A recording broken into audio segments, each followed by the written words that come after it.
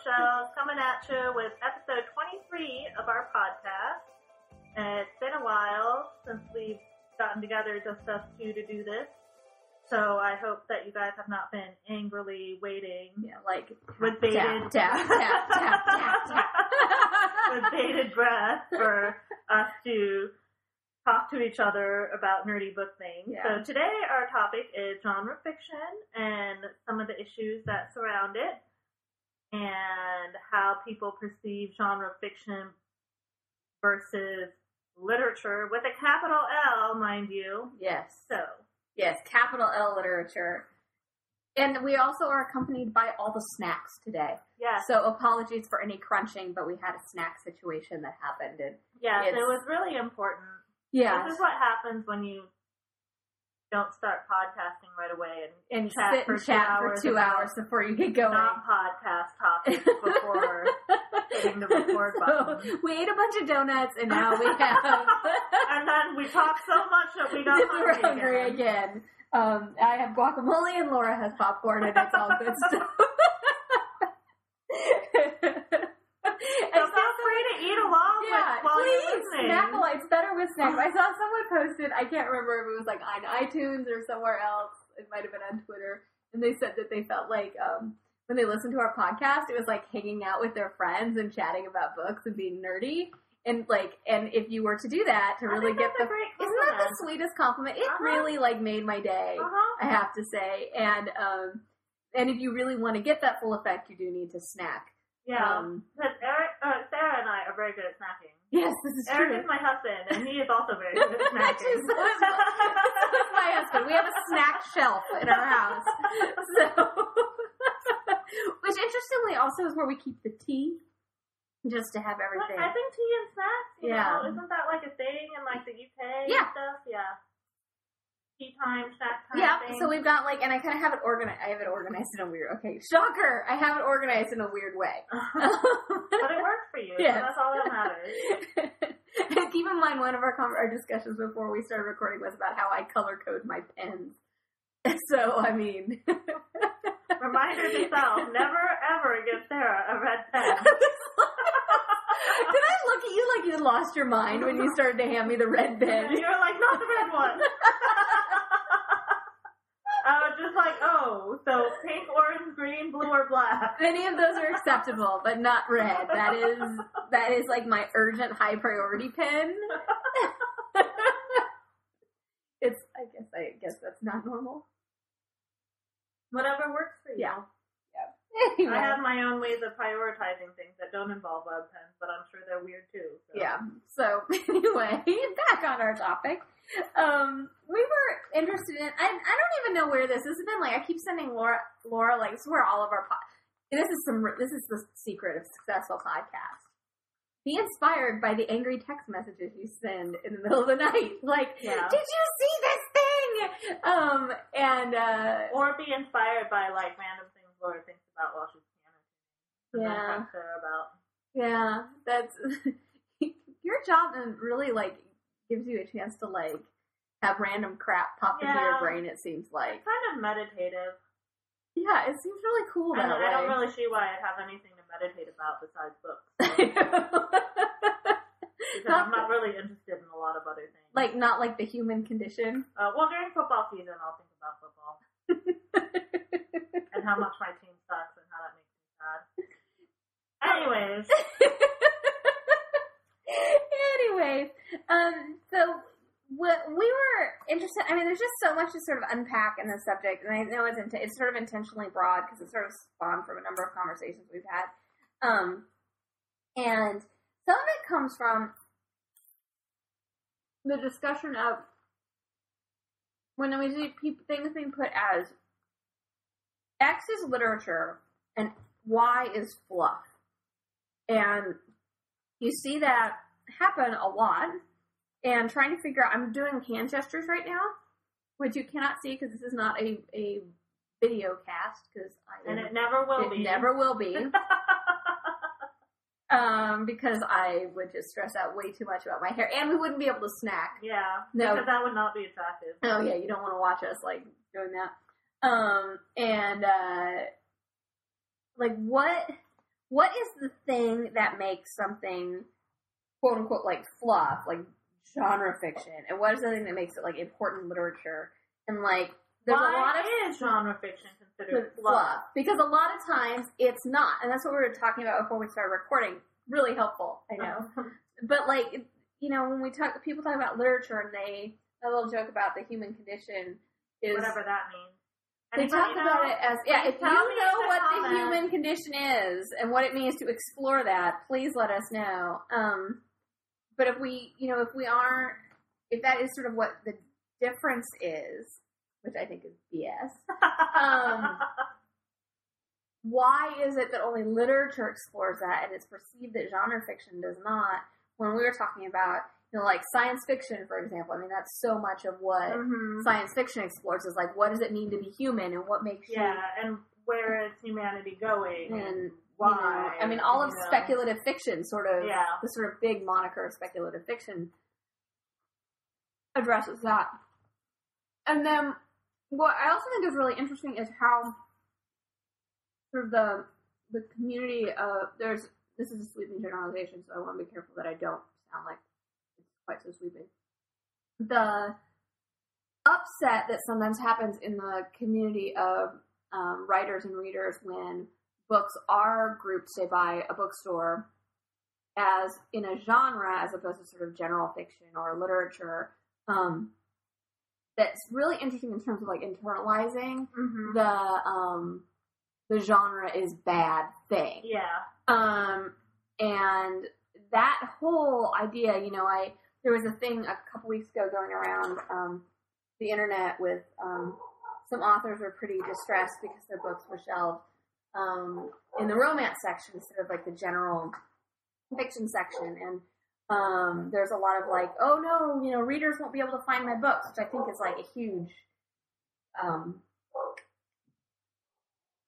trying to think of a way to say it that doesn't sound jerky because I'm not a jerk. Well, I think that's just irrelevant because, like, I mean, there's lots of ways to find books in bookstores. Yeah, plus, like, romance is the highest selling genre of every book. Yeah, by double what the second one is, which happens to be Christian and inspirational. Yes. But literally, romance doubles. The revenue of romance is double of the next category. Yeah. And capital L literature is at the bottom. Is at the bottom. So if we're talking about, nuts and bolts and sales, like, it's not necessarily the worst thing to be, quote unquote, misshelved in that section if you're looking at getting readers' eyeballs. Because it is the highest grossing section. Yeah. Now, I think there's also a lot of that is actually wrapped up in the idea of prestige and that isn't associated with genre fiction. It is associated with like mainstream or literary fiction. And I'm sort of at a point in my life where I just like think prestige is like the dumbest notion in the world. It's like you can't really eat prestige, and there's so much like who gets to decide whether or not something is significant. There's a lot of stuff related to like, well, if I don't know, and maybe I'm just not intelligent enough, or no, I know that's not true. I haven't lived life enough yet, but I mean, every time, I feel like the past few times I have tried to read something that was prestigious and people thought was very significant, capital L, literary-wise, I didn't get it. We were in a bookstore. Okay, this was, I alluded to this in my last blog post. We were in a bookstore and I saw that one of the last books I tried to read that was capital L literature, and I was like, ew! Die, book! Die! That book needs to die! And she pointed! She pointed at it and was loud. Which, of course, caused me to just, like, lose it. So, But on the other hand, when I'm very enthusiastic about books, I will... not scream, die, book, die. Yeah, I will be loudly enthusiastic. Or I will do things like, take that book and face it out when the bookstore has wrongly not done so. I mean, I've never done that. Yeah, I haven't. I'm trying to think if I've read any, like, literature in recent years that I found particularly Yeah, and the books that I've tried to read have been award-winning books. Well, I have to say, like, in particular, like, me and Pulitzer Prize-winning books do not get along. No. Like, there's something with that prize, and, like, those, like, I don't know what the deal is, but like, oh, what is that awful book? The Mysteries of Pittsburgh? I didn't read that. That book, like, I can't think of anything that has pissed me off for no, like, tangible reason than that book. Like, the whole tone of that book pissed me off. Like, it felt like it was being written to be important, quote air quotes. Like, yeah. And it just... And that is not to say that there aren't good books that come out of I once read some category or those award winners, but because I actually have to say I generally have had very good luck with Booker Prize winners, but I think those tend to be more.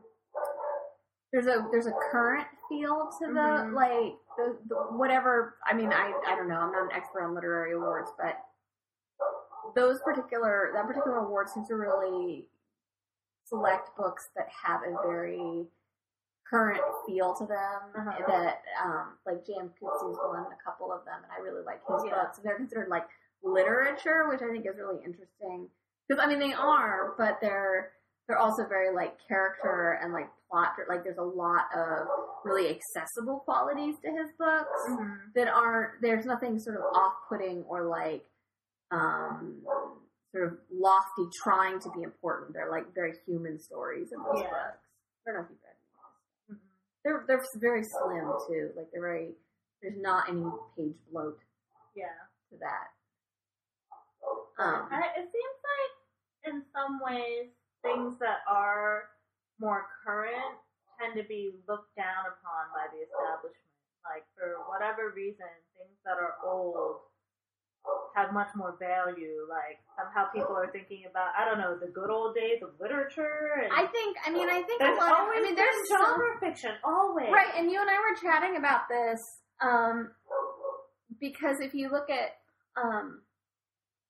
like, so quote unquote genre fiction before people would refer to it as like popular fiction or like, there was like this,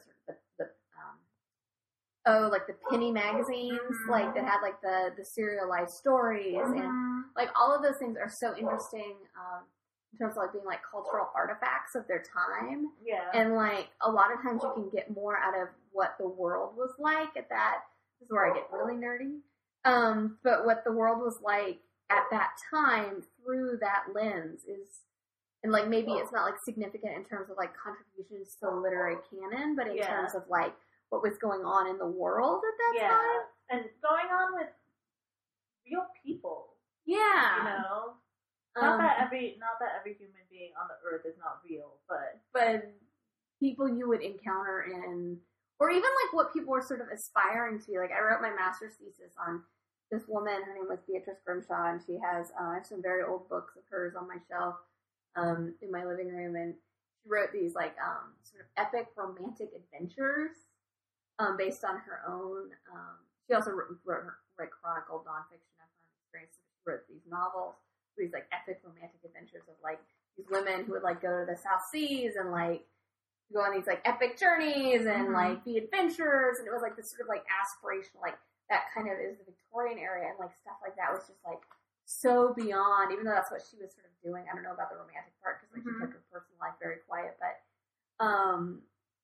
this sort of like that was like the wildest thing anyone could think of, you know, of going to these places that were so far away and, you know, being on a ship and, you know, palm trees and like all this sort of like stuff. And to me, that's like in a lot of ways a lot more fascinating than the like literature that came out of that time, which is important in terms of like what it contributed to the history of like Western literature. But in terms of like what people were thinking about and doing in their daily lives, it doesn't interest me all that much. Yeah.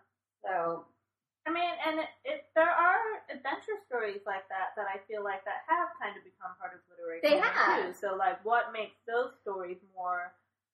What elevated those? Like, from why being is Hemingway or like James Fenimore Cooper. Yeah, you know which what are I mean? all the, or I like mean, the Robinson Crusoe dude, whatever his name was. I can't even remember. Daniel something. I can't remember either. The guy who wrote Robinson Crusoe. Everybody. Yeah, or even you know, like even more current, like James Michener's books, which you know are now, even though they're like, to me they're pop fiction, like they're considered as somehow like a little quote unquote better than your regular run of the mill pop fiction. And I think is an interesting thing as those things age, how they can sort of the way we think about them changes. I also don't think it's a not static. Really interesting how they evolve. Yeah. I mean, I also think, you know, like Hemingway wrote, and obviously Hemingway, important literary figure, also an asshole, known asshole. I think we don't talk about that enough. Right. He was a known asshole, and you know, like he's also like, you know, sort of wrote these kind of like male jock fantasies, and you know, like it's interesting to me that like that's okay, like that's, you know, but I think there's a lot of gendered stuff that's wrapped up. There definitely is, and I think there's also a really strong romanticization of the starving artist in our society. Yes. So these people who are writing literature like, and not selling as many books, but they're not compromising their art. They are somehow better people or better artists, when a lot of them were not. That's not even true. You know, like you said, like Hemingway was an asshole. Yeah. Or, you know, and it's, I don't think it's an either or thing that a book can be literature and popular. Yeah, I think it's interesting, and also how I was trying to remember the name of the author, so I have to do a quick Google. How like Glenn Duncan's werewolf series is considered like literature. Mm-hmm. I haven't even heard of it. But. Yeah. And, The Last Werewolf is the first one. I think there's 3 of them. And, it's considered, the whole premise is this dude is like the last werewolf. And it's like, it gets a lot of appreciation for like exploring like, you know, the last of your kind. The isolation of being human and all this stuff. Yeah. But why is it literature, or why is, oh gosh, what's his name, zombie novel? Oh man, he's the guy who wrote, I'm so unprepared. He's the guy who also, he recently wrote a nonfiction book about being a amateur poker player. I don't know. Crap. Sorry. Anyway, but like those books are considered like important literature, but yet like, you know, Patricia Briggs' Mercy Thompson series is considered just like mass market, you know, pulp. And I'm not even saying like that her books should be considered like important like in literature, but I'm not sure why these other ones are considered literature. Yeah. That's I think where I'm kind of, where that guy, like what's wrong with being in that sort of like mass consumption popular. I'm not saying the thing that's like supposedly wrong with being in that category. Yeah, and I don't think that being popular with the masses means that your work is on a lesser level. No. I think that's a really unfair thing to say. And I think it's insulting to, like, the people who write work that's popular with the masses, and it's also offensive to really the readers. Yeah, but it's also really insulting on a level that, like, I have worked with a lot of musicians and been around a lot of musicians, and there's this kind of this idea that if you are good with business and promoting yourself, then you're somehow cheating your art. Mm-hmm. And I don't think that's true at all. So you're like selling out. Yeah. There's like this idea that you're selling out if you do that. So I feel like a lot of people kind of take this attitude that if you are a popular author, then you're selling out, as opposed to being a good writer and people happen to also like you, and you're also good at managing your money, which is, I think that's a really good, important skill. Call me crazy. Yeah, and I think like a lot of those folks who are successful are also really good at like diversifying their income streams. I mean, this is like, Right. a lot of this gets down to like business stuff, and I think sometimes there's like this idea that shouldn't be like that the art should just like come in this sort of mythical. I mean, it's a lot of that bullshit myth of like the artist. But, like, if that were true, we would see a lot more diversity on our shows, because Yes. a lot of the people that, like, are poor in our society tend to be marginalized minorities, and we still don't see that on our shows. well, you know, because like that the- would the require poor- the publishing They're like the establishment to poor, like. starving artists. You know what I mean? But It's just- actually, if you are living with these lofty ideals, you are actually really privileged. There's Yeah, no and way you that can- you couldn't come from a privileged place and be able to, like, concentrate on your writing enough. and like wait for to the muse to like eat. come to you. Yeah, I mean, you Yeah. need to eat. Like, your brain needs food I mean, this is like and sort of a sustenance basic in order to sustenance function thing. on a high creative level, right? Yeah. So if you are in a position where you can, like, sit there and do that, and await the muse. yeah. Sorry. I like the sort of bullshit myth of like the creative like person waiting for it. Just Yeah. makes me so mad. Like teaching at an art college, Yeah. where like I see that and like people feel like they failed because they don't have like this sort of like thing sitting on their shoulder telling them Mhm. like it's so toxic. Like it's so toxic. You gotta work. And I get so mad, like, I go to these artist talks and stuff, and, like, so many of them are just like, I was inspired. It's like they're perpetuating this myth. Yeah. And it just, Or there's It's- just this idea that, like I'll go back to musicians again, but just like composers, where they just sit there and the music just comes to them and they just write it down. no, they work. Yeah, it's hard. They work hard. You know how much like work music theory is? It's a lot of work. I always you think it's know? interesting, even stuff like, you see a lot, like, one of the favorites a lot of people like to kick around is Nora Roberts, because Mhm. she's so prolific. Like, she is, like, our most prolific, like, modern author, and she works, like, 8 hours a day, every day. Mhm. And I mean, she cranks out a lot of words, and like Yeah. maybe her books aren't the world's best, most literary significant books, but man, she sells a lot of them, and Yeah. her fans love her books and they love her.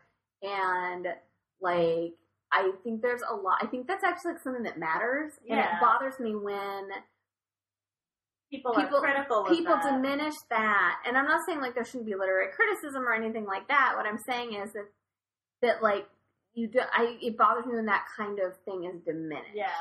And I think Or it's, just like it. I think she's like when incredibly. people- yeah. I so admire her ability to be that disciplined over so many years. Yeah. To like keep like her fans are still so satisfied by Yeah. her work. Like And to criticize somebody who's working hard and like making a living, It's doing amazing. a creative thing, like that shouldn't be diminished because you think that what they write isn't worthy enough. yeah, it's You to me know. it's absolutely amazing. And I'm not And saying you personally, guys. It's just a it's generalized. it's the global. you view. know, because we don't really have two different forms of view like the French do, so I can't really. You know what? distinguish That I is mean. like one of the biggest inconveniences of the English language. It can be inconvenient. Yeah. You know, when I Um, first started learning French, I was like, "This is the dumbest shit ever." But I now that we're doing I did these not know. podcasts, I did and not need to know say that you had you learned know what I French. mean? That is, see, When I was in high school, yeah. yeah, I took French in college. It didn't go well. College French is really hard. I mean, I was okay, I guess. I mean, I just like American school foreign language. I mean, I learned what I could. I have from to say, that, I you took know. though in Ireland. I took an Alliance Française class, which is run by the French government, Mhm. and their like whole thing is to like teach you to be able to communicate like when you're in France. Yeah.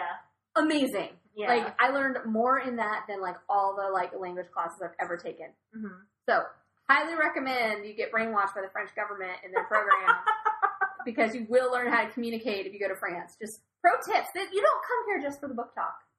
You come here for life advice. I'm sure. Anyway, but yeah, it's so interesting to me how that.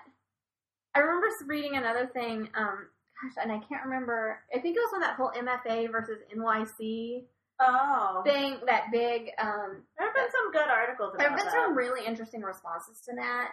And I remember there was one where it was one of those that was like very much like the MFA. It was very much celebratory of the the notion of the MFA and the importance of that.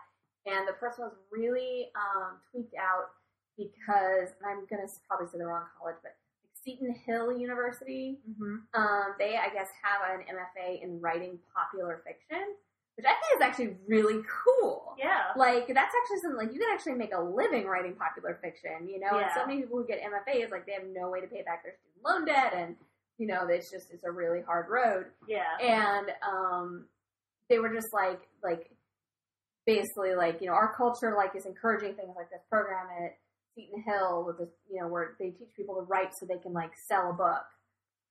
And oh my god! And I was just like, and the just dripping disdain that, like, someone would, like, look at writing as a career and as, like, something that you should be able to support. It was so interesting to me. And that's not saying that because I think art is really important. But I know a lot of artists, and the ones who are working and successful, it's not like they lose. It's not like just because they lose the sight of their creative vision. It's not like because they also want to eat and pay their rent. It's not like being, like, thinking about it as a business and as, like, a career has, like, kept them from being able to make awesome art. Like, it maybe has informed, like, some of the choices they make in terms of, like, you know, maybe I will work on X thing as, like, a personal project and focus on Y as something that I can make a living on. A commercial thing. Yeah, like, I know a lot of people who've, like, moved into, like, surface design and stuff, which is, like, you can create beautiful prints, but then you can translate those prints to, like, surfaces that are sold in places like Bed Bath & Beyond. Yeah. And, like, I think that's so awesome that there is a way for people who can do that kind of work to, like, translate things in something that's not just, like, earning them a living, but it's also accessible to the masses. Yeah. Like, having art be accessible is a good thing. Yeah. Like, and, like, I really believe that, that's why I think also why I get so upset when, like, we haven't even touched on so many things, but I get so upset when people think that, like, art and creative work should be inaccessible and hard. Yeah. And I think there's a lot wrapped up in the idea of, like, literature, like, big L literature should not be accessible to people, and that pisses me the hell off. Yeah. Like, there's so many reasons, like, people should, like, that something being accessible is a good thing. Yeah. Like, and that doesn't mean that, like, it's accessible because, like, people are stupid. Like, it, you know, maybe it's something they connect with personally, or maybe it's, you know, maybe they, you know what, like, maybe they work 2 jobs and, like, damn it, like, curling up with, like, you know, Sarah McLean historical romance, which are very smart, by the way. Like, I have to say, like, that woman knows a hell of a lot about the Regency era, and, like, just the fascinating social conventions of that era are riveting. Like, that doesn't mean that they're dumb. That means that, like, there is something in the plot and the character and the story that they connect with, and, like, that's not an insignificant thing. And that doesn't mean that, like, what she's doing is not art. And just because it's commercially successful, it's not important, and it's not. I'm, like, talking in circles now because I get, like, my head starts getting, like, like I said, I think it's weird that there's this whole idea that just because something is popular means that it's bad to people. Or just not of a high quality. Yeah. You know, and have you ever met somebody who they'll be a really big fan of someone, or it could be anything, but it won't be somebody well known. Like, they are really proud that they know of this obscure music person. People are the worst about that. Yes, they are, and they are really proud of the fact that they know this obscure musician who's just super awesome and amazing, and that nobody else knows about. And then when they get successful, if that musician gets popular, then that person is like, oh, I don't like him anymore. You know what I mean? It's just like as soon as it flips and this person is, you know, more people discover, and you should be happy for this person. I love it. You know what? You should be happy that this person you like so much is now popular enough to make more music for you. That should be a good thing. Nothing makes me more excited than if, like, a book or whatever that I like is, like, that was, like, barely hanging on suddenly gets traction. Like, like, okay, so I am happy. Like, I'm kind of proud that because I can relate everything to Friday Night Lights. Like, I watched Friday Night Lights from the beginning. Like, from the very first episode. I just got lucky that I turned on the TV that night, you know? Like, there's no, like, I'm not smarter than anyone else. But one of the... No, but you did know that was on because Kyle Chandler was in it. I probably did. I was actually staying with my mom at that point because I was like, we were in between like living in New Mexico and like here. We were waiting for the house we were renting to be available. So I like remember it really clearly that I was like at my mom's house. And anyway,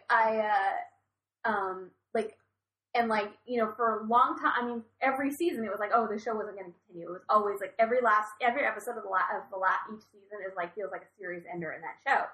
And I love that, like, it is one of those things that has become, like, I mean, I don't think it's wildly popular. Like, it's not at the level of things like The Wire or, you know, other stuff like that. But, like, it has, like, a fairly significant following at this point. And that makes it more cool to me. That, like, more and more people are discovering this thing and love this thing. And, like, that doesn't make it worse or, like, less special or less awesome or, like, oh, everyone likes it, so maybe I don't like it so much because it's, like, accessible to more people. That's bullshit. I am swearing a lot in this podcast. Well, I think that's a good reason. It's just, that notion really, really bothers me. And, like, I feel that way about, like, so many books. I mean, I get really worked up about it. I mean... Yeah, this idea that if you are not in the prestigious but low-selling capital L literature shelf on the bookshelf, that means that other people will think less of your book or something like that, or that the book is lesser, or to the point where, and I could be totally wrong here, to the point where it seems like sometimes the authors themselves seem like they believe that. Yes, I think that it is. I've seen that. I mean, just from what I've seen online, it seems like that the authors themselves think that these genres are lesser. Yeah, and I'm not trying to insult anybody and I'm not trying to insult anyone either. But that's just the way that it makes. But that's the way that it sounds like, from a lot of things that I read. The brouhaha a couple weeks ago in the YA community. And it's quite honestly, like, I have a hard time sometimes. I have 2 Twitter accounts, and one of them is associated with the blog, and you'll see I won't log into that account for, like, weeks on end, because, like, when there's, like, a lot of, like, people are upset about stuff, and that's not that I'm... happens to be a lot these days. That's not that I'm, like, disregarding or diminishing anyone's, like, legit feelings that they're upset about things, but, like, I can't deal with that level of stress, with, like, external stress in my life. I just get really overwhelmed. And, but there was a number of authors who, and I don't want to call anyone out because I don't think that's cool, because I don't think that anyone was intending to be offensive, or even really thinking about the way they were saying things, but that were very upset to discover that their books were shelved in, like, the teen romance section of Barnes & Noble. And that really, like, first of all, like, Barnes & Noble, their shelving system is basically, like, I mean, I don't know if you've ever tried to find a book in a Barnes & Noble, but it is never in the place you would expect it to be. Like, never. Like, there's a series, like, Barnes & Noble shelves Cassie Alexander's, like, really, like, gritty, intense urban fantasy series everywhere except for with the urban fantasy books. Like, I've literally seen it on, like, every single genre except for where it should be. It's been in thrillers. I found it in sci-fi. I found it in romance, which is hilarious because there's not even a central couple in that series. I mean, it's just, like, there's so many... Barnes & Noble has a system that is, like, has no relation to reality whatsoever. And I think that's something that, like, before people get too upset, need to acknowledge that, like... I mean, the relationship is where they think the book will sell. Right, and it tends to be, honestly, I am convinced that a huge amount of the decisions of where books are shelved have to do with it looking good with the other books around it. Like, I have this whole theory that it has to do with, like, the visual look of the shelf itself. I have no idea if this is right or not. It's just... That wouldn't surprise me. This is my theory, and I'm going with it, because there's no other explanation for some of this craziness. Like, they shelved Kim Harrison's, like, urban fantasy series in romance, and there's, like, I believe, no romance in that series at all. I mean, I've only read, like, 2 of the books because they were kind of boring. Maybe because there's no romance. I don't know. But, like, they look right with the other books around it. So, it's just crazy. Anyway, but I digress. Yeah. But at the same time, I see this. I mean, romance is a high It selling. sells really well. It is a power and seller in bookstores. It is. It's like, what was the number we just looked at? 1.4 billion? Yeah, It and then was- the next is the religious one, which was is half of that. And then what was it? Mystery, Which would include thrillers crime and crime. thriller. And then science fiction fantasy was the next Yeah, section. and then capital L literature at the bottom. The bottom, the very last one. So, and it's interesting to me how, like, in terms of how people think of it artistically, it's reversed. Inverse. Yeah. Yes. I think it's really fascinating and really telling. And the other thing that also irks me when I see those complaints, and this is again not me trying to be mean to anyone, but also sometimes I've seen these complaints and I've been like I want to be like, newsflash, your book is a romance. Like, you may not have thought of it as that, but if we look at the definition of what a romance is, like, that book will meet that definition. Yeah. And, you know, if the publisher especially has chosen to, like, create, like, a look that fits with that type of book, that's where it's going to end up. And, you know, and it bothers me when I see folks, like, really rejecting that label. Yeah. And the subtext is always because it's lesser. And Yeah. that really like, bothers me. That those books and the people that write them are lesser. And it's yours are better than and it's that. profoundly insulting as a reader. Like, to me, I just... Who likes that? Yeah, I'll just be like, you know, like, that is not okay to, like, crap on readers like that. Yeah. And I get the frustration because people aren't finding their books where they expect to find them. But I also feel like that is going to happen regardless. Like, it's just so, to me, such a weird thing to, like, be the thing to be mad at. Yeah. And I don't know why, and it bothers me especially because it's so many women who are doing that. Mm-hmm. And I feel like it's like crapping on a genre primarily created and consumed by women. And that really bothers me. Right. Because it's just like, so, rather than like... My female books are better like trying than your to like, female yeah, books. and rather than trying to sort of elevate the level of respect for these books, it's like, oh, I don't want to be associated with that dirty, lazy, you know, like the connotations are, you know, lesser thing. And then I get all mad because it always, no matter what anyone's talking about with books right now, they bring up The Fault in Our Stars, which is a book I very much like. I have read it twice. I really like it. Yeah. So, you know, if you have an issue with that, I apologize in advance. I hope I have not offended you by saying I like that book. I'm very excited about seeing the movie next week. And, anyway, but people, then I hear the same, like, well, if my book has to be in this, and I'm paraphrasing in for dramatic effect, if my book has to be on that shelf, then The Fault in Our Stars should have to be on that shelf, too. And then I get really annoyed for a number of reasons, including that Fault in Our Stars is not a romance. It is a work of romantic fiction, but it is not a romance. And those are two totally different things. And it really irks me because people involved in publishing should understand that there's a difference. If my book is categorized incorrectly, then so should his. So should his, because everything is like... That will make things equal. It's just like, that's not... This is like, it's conflating all these different issues, and it's so frustrating because I feel like we can't even have a conversation at this point, you know, because it's just like, that's the thing that gets thrown into everything. Now I'm all like upset and like, smash, you know, but it's just, to me, it's like, and it's still internalizing that garbage that's like, oh, well, if my book is going to be diminished by being on this shelf, so should this big book. And it's just weird. The whole thing is so weird. I don't understand the thinking. I really don't. Like, and I think, you know, a lot of times I think there's a lot of gender stuff wrapped up with my books. Yeah. I mean, I think that is indisputable. Totally true. Yeah. I mean, I really do. But I think it's also more complex than that. And I think that's something that, and I think that if we're going to have a conversation about it, though. I think it is hard to have a conversation about it. And I think if we're going to talk about it in terms of gender, we also need to talk about the way that women are diminishing the other side. We've got this side. We've got the other side of the coin. Is why is there so much anger about being associated with a genre primarily written and consumed by women? Yeah. Why are female authors so mad? Like, I don't know. And I'm not telling anyone they have a responsibility to do anything because I think that's crap. But it really, I would wish the conversation was going in a different direction. Like I would love to see someone say like, hey, if you're looking for my book, it might be on the romance shelf. There's some really cool books on that shelf that I never had heard of. You should check them out. Like, I would love someone to do that. Like, and you never see anyone say that. Like, ever. Yeah. It's always like, the horror! My book is on the romance shelf.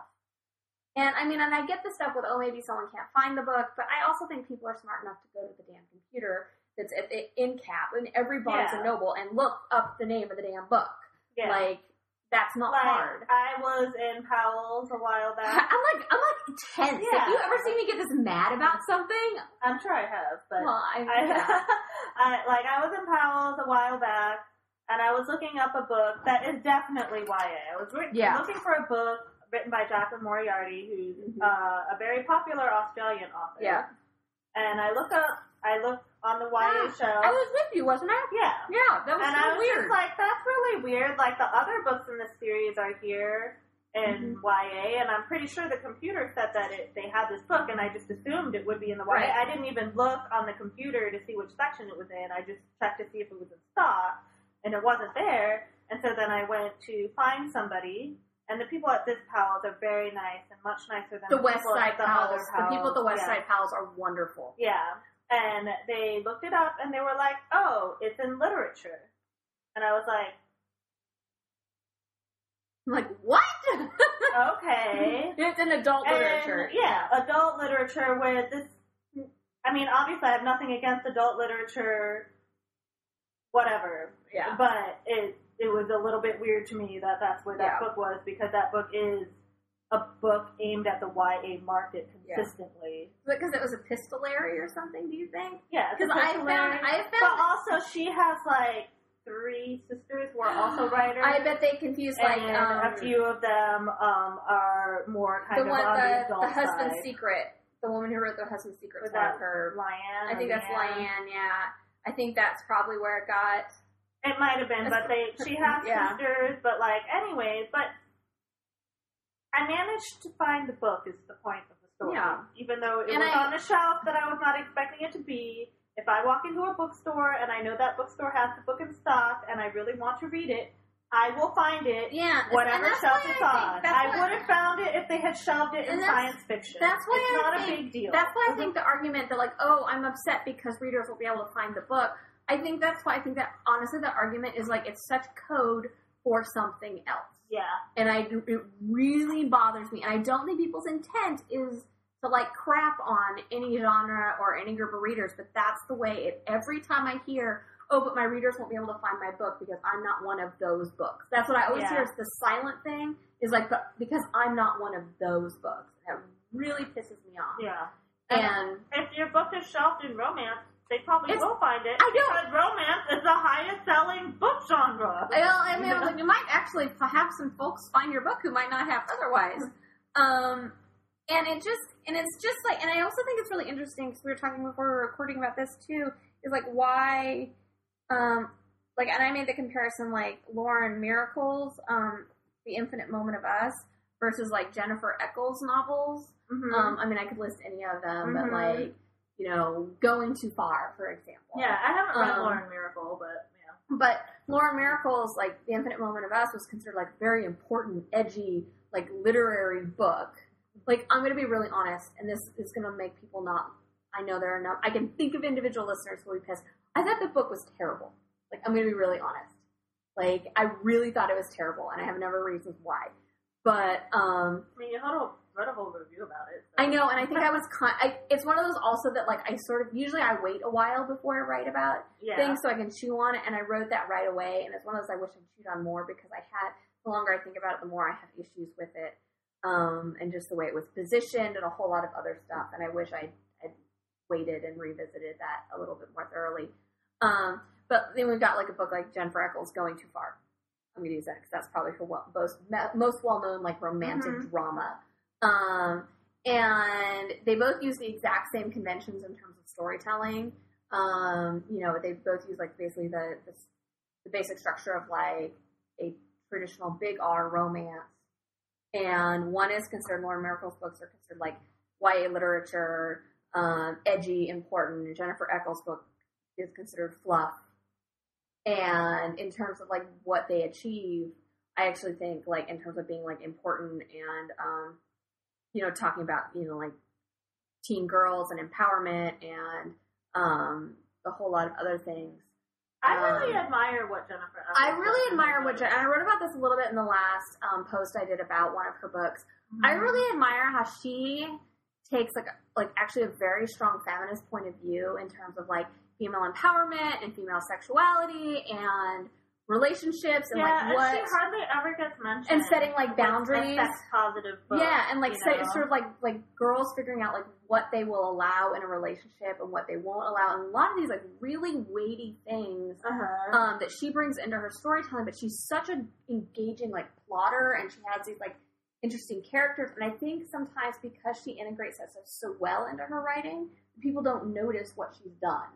And like I think Such a Rush, like it was amazing what she did in terms of like commentary on like slut shaming and class and you know, all kinds of stuff wrapped up into this like really compelling romantic drama too. And I don't think she gets the credit for what she's able to do because she's considered, you know, this sort of like YA genre, just read it for fun. And if you read like the foreword in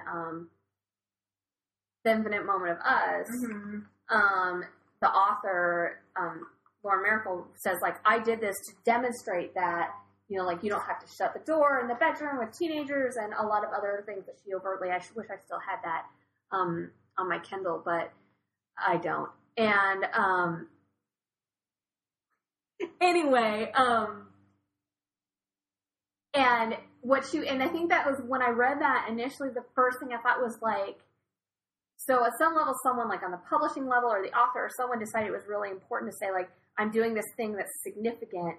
And the first thing I thought was like, well, I can think of 5 YA authors who've been doing this for years and years and years, but they're doing it under the guise of like, you know, YA romance. And I guess that doesn't count. Like, that's kind of what you're saying. Yeah. And it really bothered me. It's like, I had some issues with the plotting in Huntley Fitzpatrick's, My Life Next Door, which I think you read as well. Yeah. But like she did, like in terms of and the longer I think about that book, the more impressed I am with what she did in terms of like these kids like sort of becoming grown-ups and like figuring out how to have a relationship and like a lot of the same stuff that was happening in The Infinite Moment of Us, but My Life Next Door didn't really get the attention for doing that because there wasn't like the publisher or what, it wasn't promoted as this edgy important book about all of that stuff. And I think it's interesting how as we're told those messages, we kind of take that in and believe it. And I kind of wish we'd side-eye that stuff a little bit more and sort of ignore our assumptions about like the genre labels and, you know, sort of appreciate what some of these authors, like I think like urban fantasy and sci-fi authors do amazing things with things related to identity and I mean, like, I've been reading the Samantha Jack series by Anna Aguirre, which is, I highly recommend. I mean, first of all, when you get into sci-fi and fantasy, the amount of sheer creative imagination required is incredible. Is astounding. Yeah. I mean, and with sci-fi, sometimes you're not going into another world, but you can be on Earth, but you're still having to come up with a totally alternate Earth that will make sense to people and come up with a society that will people will buy into it. That could be totally different from what we have and what we've ever known.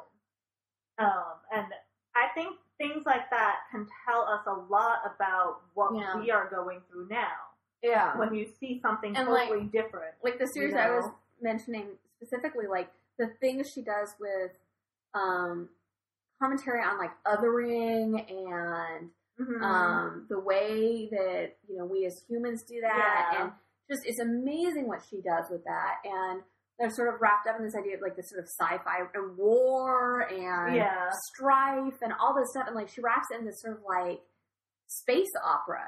And I'm like, that is amazing that she's able to like make this like incredibly well plotted, because she just like is like hell of a plot. I don't. And she's so prolific. I don't understand how she does this.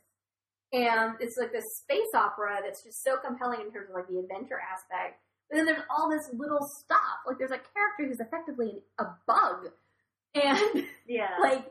And like there's all stuff like, because he's other, he's different, and it's just amazing what she does. Yeah. But I think because we have been taught to dismiss those genres as just for fun, we don't see that. Unless, and there's just a few exceptions in those genres, like people who are, like groundbreaking, or people who have really influenced the genre, like Tolkien, or like Lewis, and, you know, and I think a lot of that is very gendered as well, you know what I mean? But I don't think that means that their books are, what they do in those genres is less significant to people. That's why people read them. That's why they connect. You know? I think there's lots of problematic stuff in the genre fiction.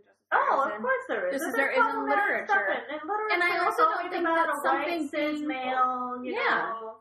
And I don't think that means also that, like, if something's problematic, it doesn't mean that we can't enjoy it. I mean, there's lots of problematic things that I have really enjoyed, and like... I mean, if I didn't enjoy things that were problematic, I wouldn't like much of anything. Yeah, and that would just be depressing. In some ways, you just kind of, you take what you can get.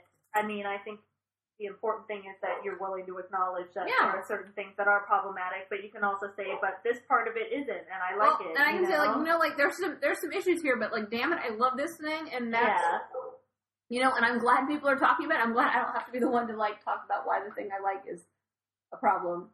Because it's like, I'm glad there are other people to take care of that for me. Yeah. But, yeah, and I was telling Laura that when I was in college, I took this really interesting class. It was, like, contemporary women's literature. Like, we had to read a lot of mass market fiction. And I don't remember much of the books we read, because we had to read a lot of books. I mean, nerd school. We had to read a book a week for a semester. I don't remember a lot of them, but one of them I do remember was Marge Percy's He, She, and It, which is a sci-fi novel. It's also a romance. Like, the one half of the central couple is an android. And, like, that book is still one of the most memorable books I've ever read. Like, there's so many things in that book that are kind of mind-blowing in terms of what she was doing. And that book was written in the 80s, related to, like, gender identity and, like, humanity and the idea of, like, technology and, like, artificial intelligence and just so many things related to, like, all these big questions that, like, people have. And it's not a very big book. And that book is stuck with me in terms of, like, so, like, what makes a book exploring those ideas in the realm of sci-fi less than somebody exploring it in capital L literature? And at some point, someone decided to put that label on that book. And, like, so much of it, I wonder, like, it's, like, external forces deciding what can be sold in a certain, sold on a certain shelf. Yeah. It has so little to do with the book itself. Yeah. And more to do with business. And a lot of, like, business decisions in publishing are dumb as hell. I mean, they are. We're making friends today, aren't we? Hey, you know what? I'm sorry. I think a lot of people involved in publishing would probably be like, yes, many of the business decisions made in publishing are dumb as hell. Like, when they put, it's like the opposite of it, like when they put a book, like a kissing cover, like, like, I still, like, one of the things that makes me so sad is, like, the cover of Something Like Normal by Trish Dollar, which is a wonderful book, not a romance. And it has this cover on it that would lead you to believe that it is. And that is, like, a small element of that book. Like, it is a book about PTSD. And, like, it just kills me. Not because, like, I have a problem with kissing covers. I'm totally fine with kissing covers. Or that people like romance. It's just, like, it's one of those things, like, you know that people are going to self-select that book expecting one thing and getting another, and it just bums me out. Like, and then maybe people who would really love that book might not pick it up because the cover is telling them and it's about something that it doesn't interest them. It's really, it just makes me so sad. Like, it really does. Yeah. I mean, because, so, like, dumb publishing. Yeah. I mean, man, the paperback of that book was coming out. I'm like, maybe they'll give it a new cover. And all they did was slightly change the lettering on the type. I was like, no. Anyway. But, yeah, it's very, this shit really, God, I keep swearing. What is wrong with me? You're angry today. Yeah, I've had really feeling it. I've had a shitty week. Anyway, I've gone through, guess what? One thing on my list. Be all emotional right now. This is true. And it's also like interesting how another example that I have is, I've talked about Laura Griffin's books and how much I have enjoyed many of them. She writes these it's like if 24 had lots of kissing. So you can imagine, perfect. Like, how can it get any better? Yeah. I mean, like, really. Like, there's, like, people like computer hackers and, like... I'm, like, a huge 24 fan. Badasses, and, like, everyone's a badass. Like, I love that. Like, except for this woman in one of the books. She's a total idiot and needs to, like, be set on fire or something. She's so horrible. Don't read the second book Laura Griffin wrote. It is horrible. I mean, it is... Oh, man, I am being awful. I am never this unkind. I try not to say things are horrible. I really try, because I think that's mean, because I think it's hard to write a book. But the second book is terrible, and all I can remember is the main character's name is Chloe or Claire, and she's just the worst person. She steals money to, like, try to get, like, artificially inseminated. Like, she steals money from, like, a drug lord. Oh. It's just the whole premise. It's just so what the fuck. That's really weird. I swore again. Anyway. That's quite a premise. Right.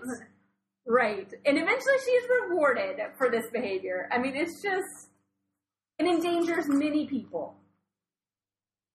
Like, it's just... She does not deserve a happy ending. Like, I'm not into, like, people earning. Like, I think that's, like, kind of awful. Like, people earn the happy ending, but like, she does not deserve it. And anyway, but the rest of her books are like quite entertaining. Like, there's this one about these sisters, and one of them's a sketch artist, and the other's like a musician or something, and that one's great. I love the series that take place in this like crime lab, and like they're like everyone's a badass. Like they're all like, there's like an anthropologist who's like super cool, and like she's really smart. And, and then there's, like, always, like, these badass dudes who are, like, badass, too. And it's just everyone's badass. And I like that. It's fun. It's, like, you can read them in an evening. And it's interesting because she had a book come out.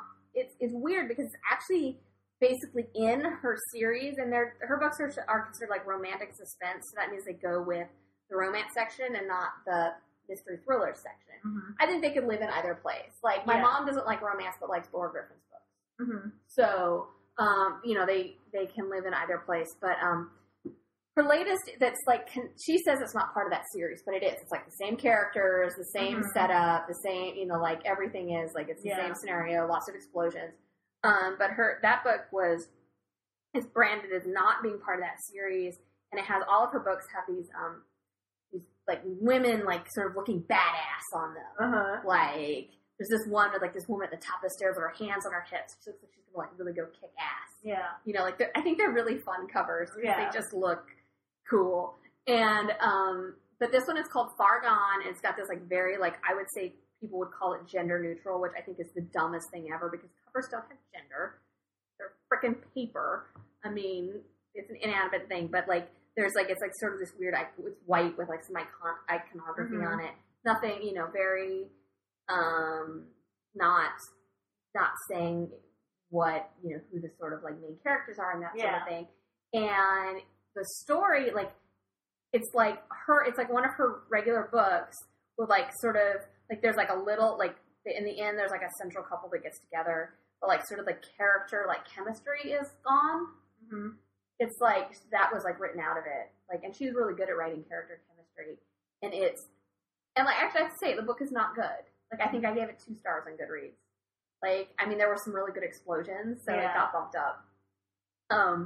But it's interesting to me that, like, it's clear that her publisher is, I don't know who's driving this, is moving her out of romance into this like hardcover. That's the other thing. Instead of mass market paperback, it's hardcover thriller, and it's shelved like with thrillers, and it like fits visually with thrillers.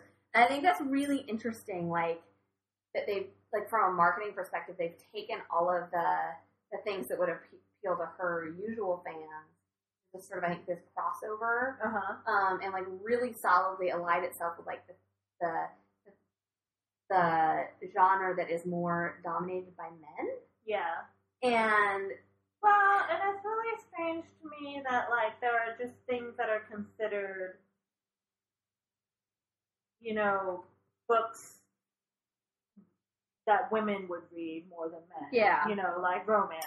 You know, but they have a lot of the elements that I see in these books that men read, like sci-fi, fantasy, mystery through crime fiction. These all have like sex. Yeah, you were saying like fantasy. A lot of them have like, you know, central couples that get a happily ever after at the end after the crime. Yeah. After they've escaped from like after the they've crime blown lord shit up or whatever. Yeah. So, I mean, I definitely think there are gendered issues in the conversation about genre fiction because, like, I think that the ones that are consumed more by men or maybe are marketed more towards men tend to be thought of as higher, even though they're still kind of disdained by the literary. Yeah, it's like it's like steps of disdain. Yeah. And then romance is like the most disdain, even more so than like Christian and inspirational books, which I don't even want to get into that issue right now. I mean, like books with like a sort of moral lesson don't have a high appeal for me personally. Yeah, I know that they though actually I know that there is there is a market of people who maybe don't want aren't into the message, but they like especially inspirational romance is consumed a lot by people who just prefer like sort of fade to black So I think there's some crossover there, but and I think it's interesting the premise that men aren't interested in, like they don't want to say that something has like a romance in it. Like men will fight because that's bullshit. Every like fantasy book, every science fiction, there's always been romance in these books that I've seen. You know, and it's not just like HBO Game of Thrones rape all the time. You know what I mean? Which is basically what it is. I was going to say, that's so good. No consensual sex on that show is allowed. I don't know what the problem is. That's a whole different topic entirely. I mean, that's a really good show, but I'm really having issues with the fact that there's no consensual sex on it, like, ever.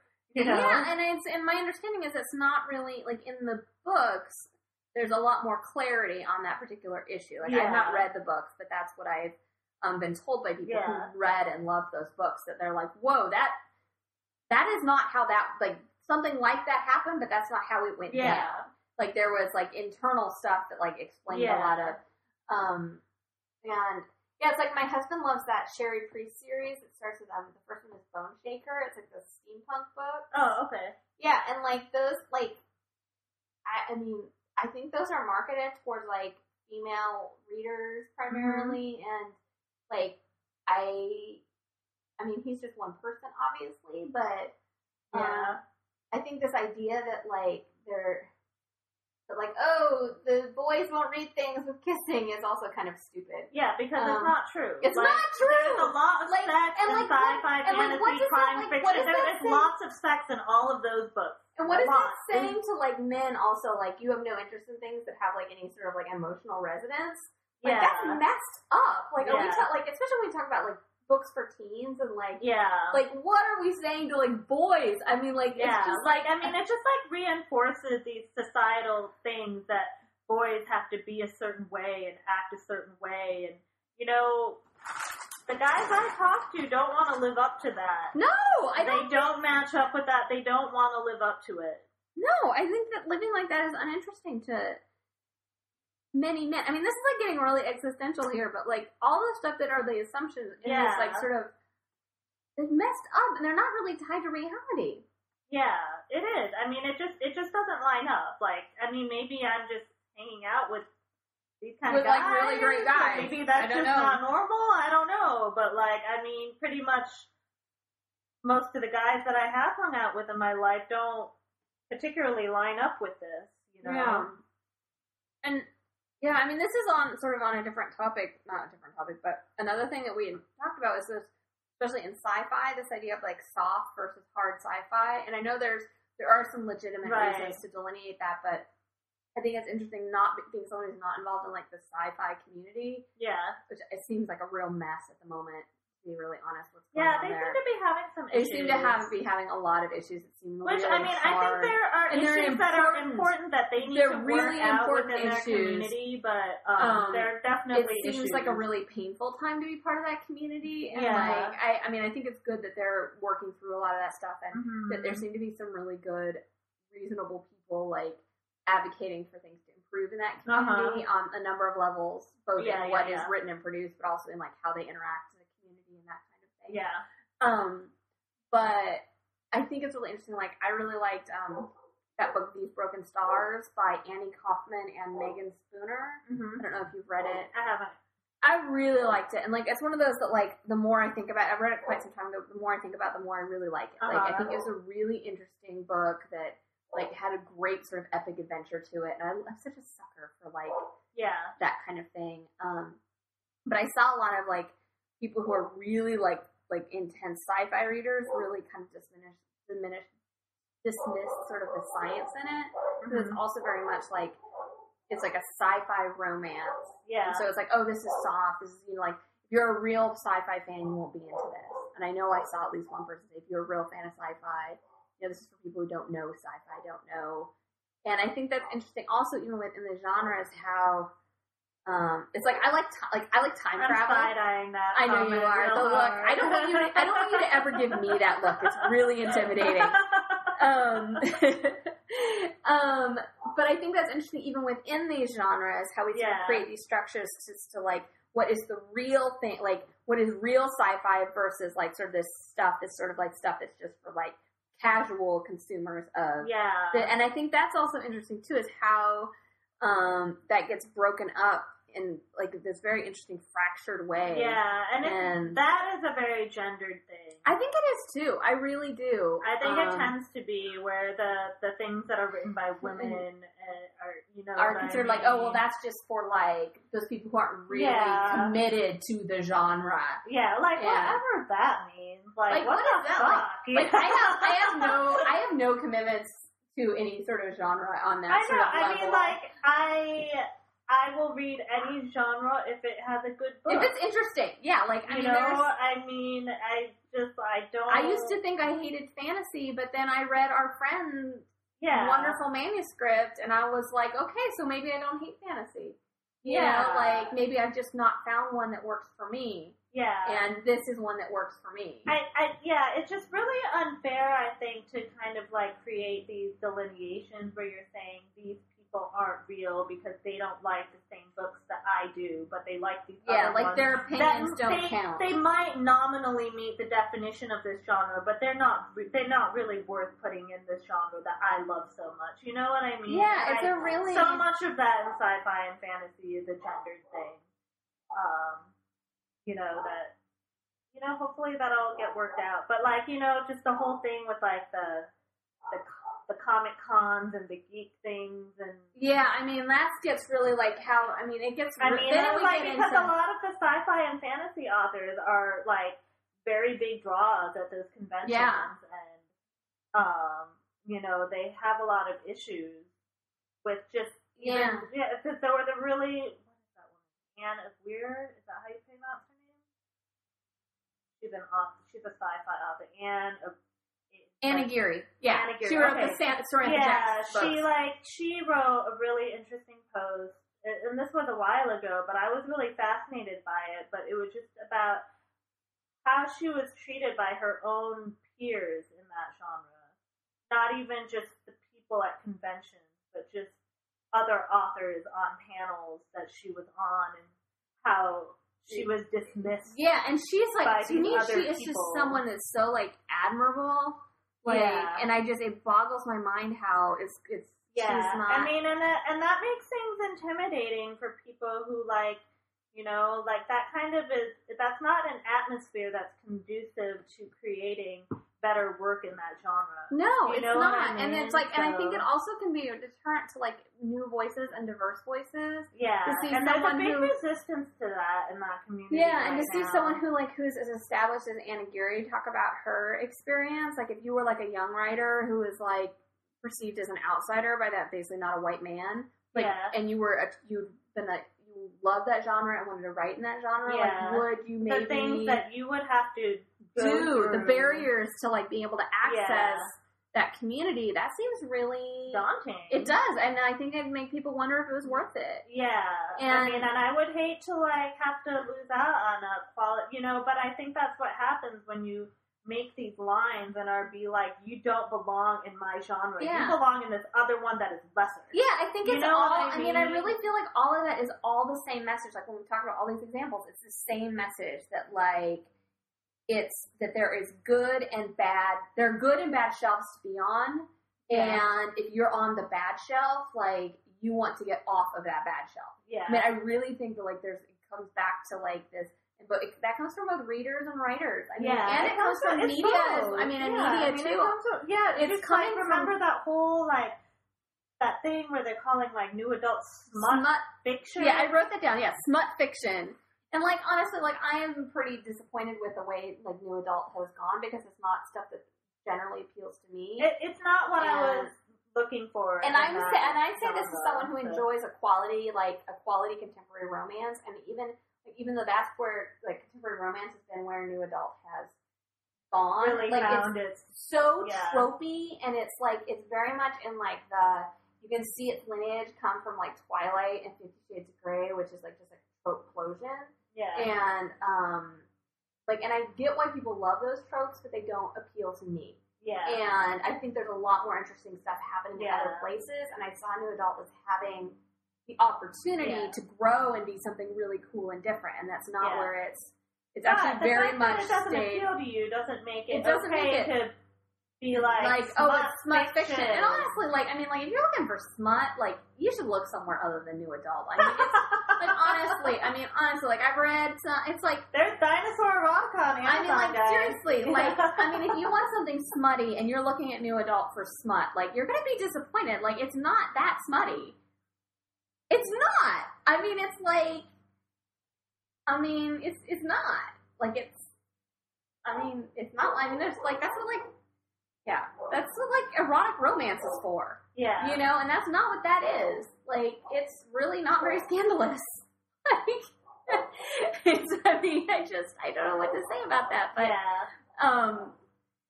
have we discussed how, at the Pals in downtown Portland, the location of the romance section? Because I really feel like I need to address that. So, I was looking for, and it's actually, it all relates back to Anna Geary today, apparently. Uh-huh. I was looking for one of the Samantha Jacks books. So I've really gone down the rabbit hole with that series, and so I'm like sort of reading like one every other month or so because I'm trying to like stretch it out. Hold off, yeah. Well, there's like I think there's 6 of them, and so like I have this strategy that I can like make the series last a year. It seems That's reasonable. yeah, I'm pretty excited about my strategy. And God, and I read the one with the like just this horrible war. It's just so I haven't read it. It's so angsty. You would probably like it. There's a lot of angst. Like I've good been angst. meaning to read those books because our friend who wrote that fantasy novel, I know Lenore she really likes them. Tolkser. Yeah. Who you guys are just gonna love someday. Yeah. Anyway, there's so much angst, and it's totally the sort of angst you like.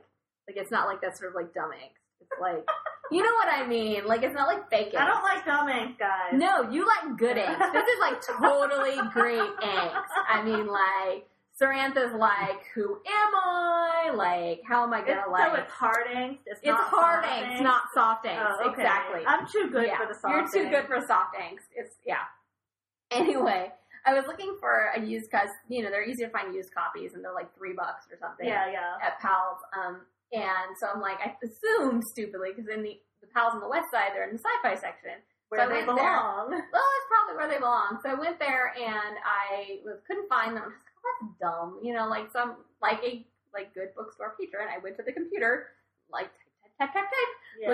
Look them up, as I think most people who go to bookstores do. And so I'm like, and it says like it's like romance, and then it's like has like I can't remember what room because all the rooms are color coded in that pal, so it's just also confusing. But it was some color I hadn't heard of. Yeah. Which is very confusing. I was like, okay, I know where the orange room is, I know where the pink room is, I know where the purple room is, I know where the gray room is, where the blue room is. I know where the pearl room is. Yes, and I couldn't, whatever the color was, I could never heard of it. So of course, this is where I become dumb. Instead of consulting the map, I just started wandering around. Yeah.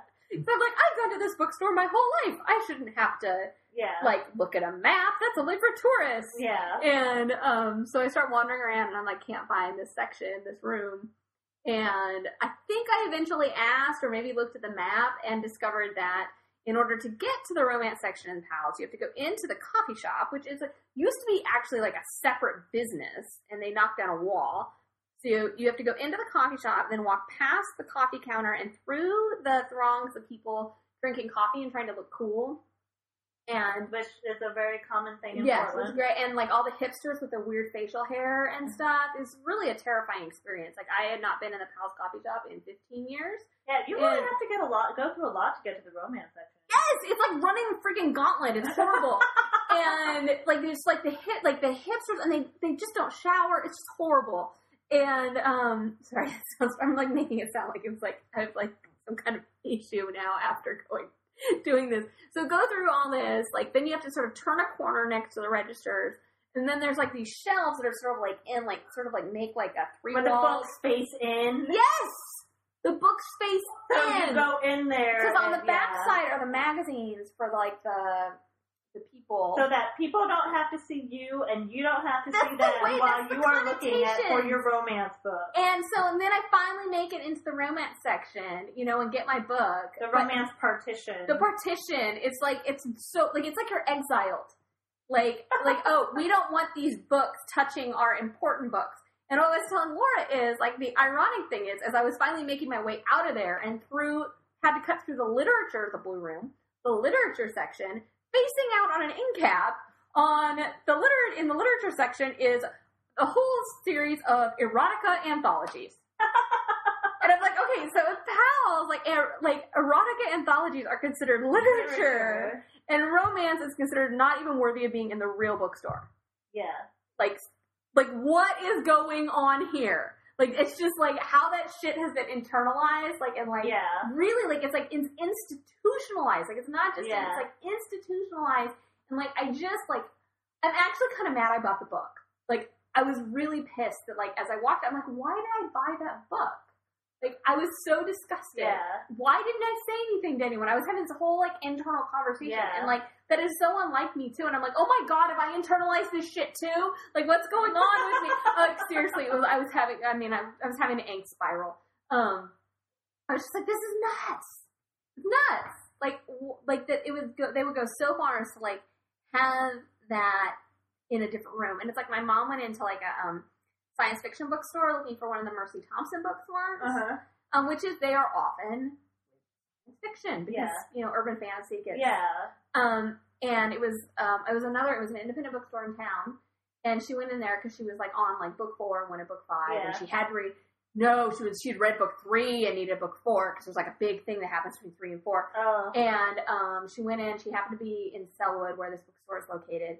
And went in there, and she looked around, she couldn't find the book, and so she asked the guy, and he sneered at her, and was like, we don't carry books. He said that to my mother. He is lucky my mother did not reach across the counter and, like, hit him, because it was my mother. What did your mom say? She was like, well then, and stomped out. My mom is really good at stomping, so you can imagine it was really effective. But, like, she was just so freaking offended. Like, I mean, if they didn't carry it, he should just be like, oh, yeah, we don't carry that series. Yeah. But it was, like, this whole judgmental thing about how, it's like the Mercy Thompson series, like, which is, like, I think one of those genre fiction series. Yeah. It has a lot of... when we went to Palace to see Patricia Briggs that time, there were a lot of men there. It was 50-50, yeah, I'd say. It's not like there were men that don't read that. I have recommended that series to so many male acquaintances of mine, and to a number, they have all loved it. Yeah. Because it's just like, and I think it also has like a cool vibe. It's got cool, it's like sort of accessible because there's like, you can kind of, the world feels very current and, like, very Yeah. real and, like, somewhere you could live. And, like, there's an interesting mythology, and she's a mechanic, and that's cool. And there's just so much in that series that I think has appealed to lots of different types of readers. Yeah. And so, like, for someone, like, for a bookstore who's, like, business is, hopefully they're wanting to make money, to have that not be good enough to be in the walls of their bookstore. There's books. Like, it wasn't like, oh, well, we don't carry that, but we can order that in for you. It was like, oh, like, we don't want that touching our shelves. Yeah. Like, that's like, and those books are, like, I think that one was, like, a hardcover even, maybe. I don't know. Yeah. But, like, those are, you know. But her like, books are really popular, and she is a really cool lady. She is such a cool lady. Anybody has an opportunity to, even if you don't read her books, you should just go see her. Because she's very cool. She is. She's so nice, and she's so smart, and she's just, and her fans. She had a line that was so long, like Powell's was like closing. They were turning out the lights. Yeah, and she's like, I will make sure to sign every book. You guys stay as long as you want. I'm sure the Powell's people really appreciated that from her, but whatever. No, and she made time. She didn't rush through anything. She made time for everybody. There were people in that she line. met at signings before that she remembered. I mean, she was amazing. Like, I have nothing but wonderful things. She's one of the coolest authors I've met in terms of just, like, like, she's just so wonderful with her fans and, like, answering questions. And, like, I'm sure she gets the same questions all the time. And she was just, like, so enthusiastic and so great with them. And just, you know, people were asking, like, kind of these crazy scenarios. Like, so what if such and such thing in this world, like, and then this happened, like, these crazy scenarios they thought through, like, would such and such. Well, things that they should be dealing with on their own fan fiction writing time, you know what I mean? You wondered, kind of like, okay, so is this for your fan fiction? Like, is this like, did someone criticize this on fanfic.net? And you're like, I mean, it was just like, and you're trying to get, like, the official way in. I mean, some really weird scenarios. People, you know, like, if the vampires did da-da-da.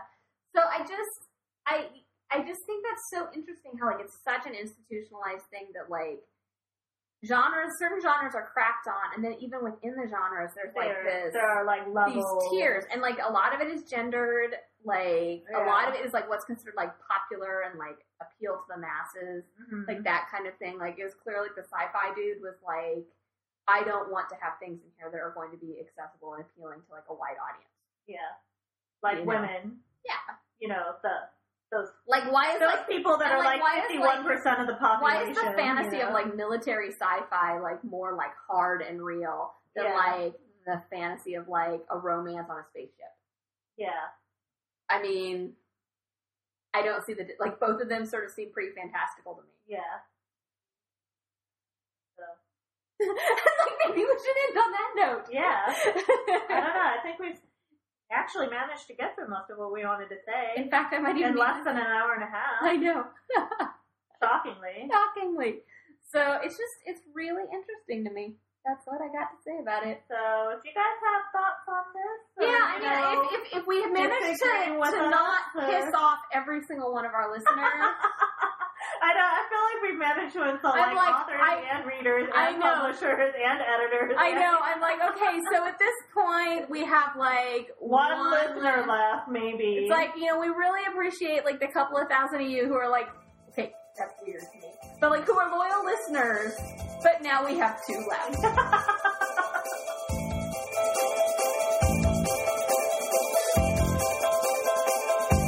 Thanks for listening to the Clear Eyes, Full Shelves podcast.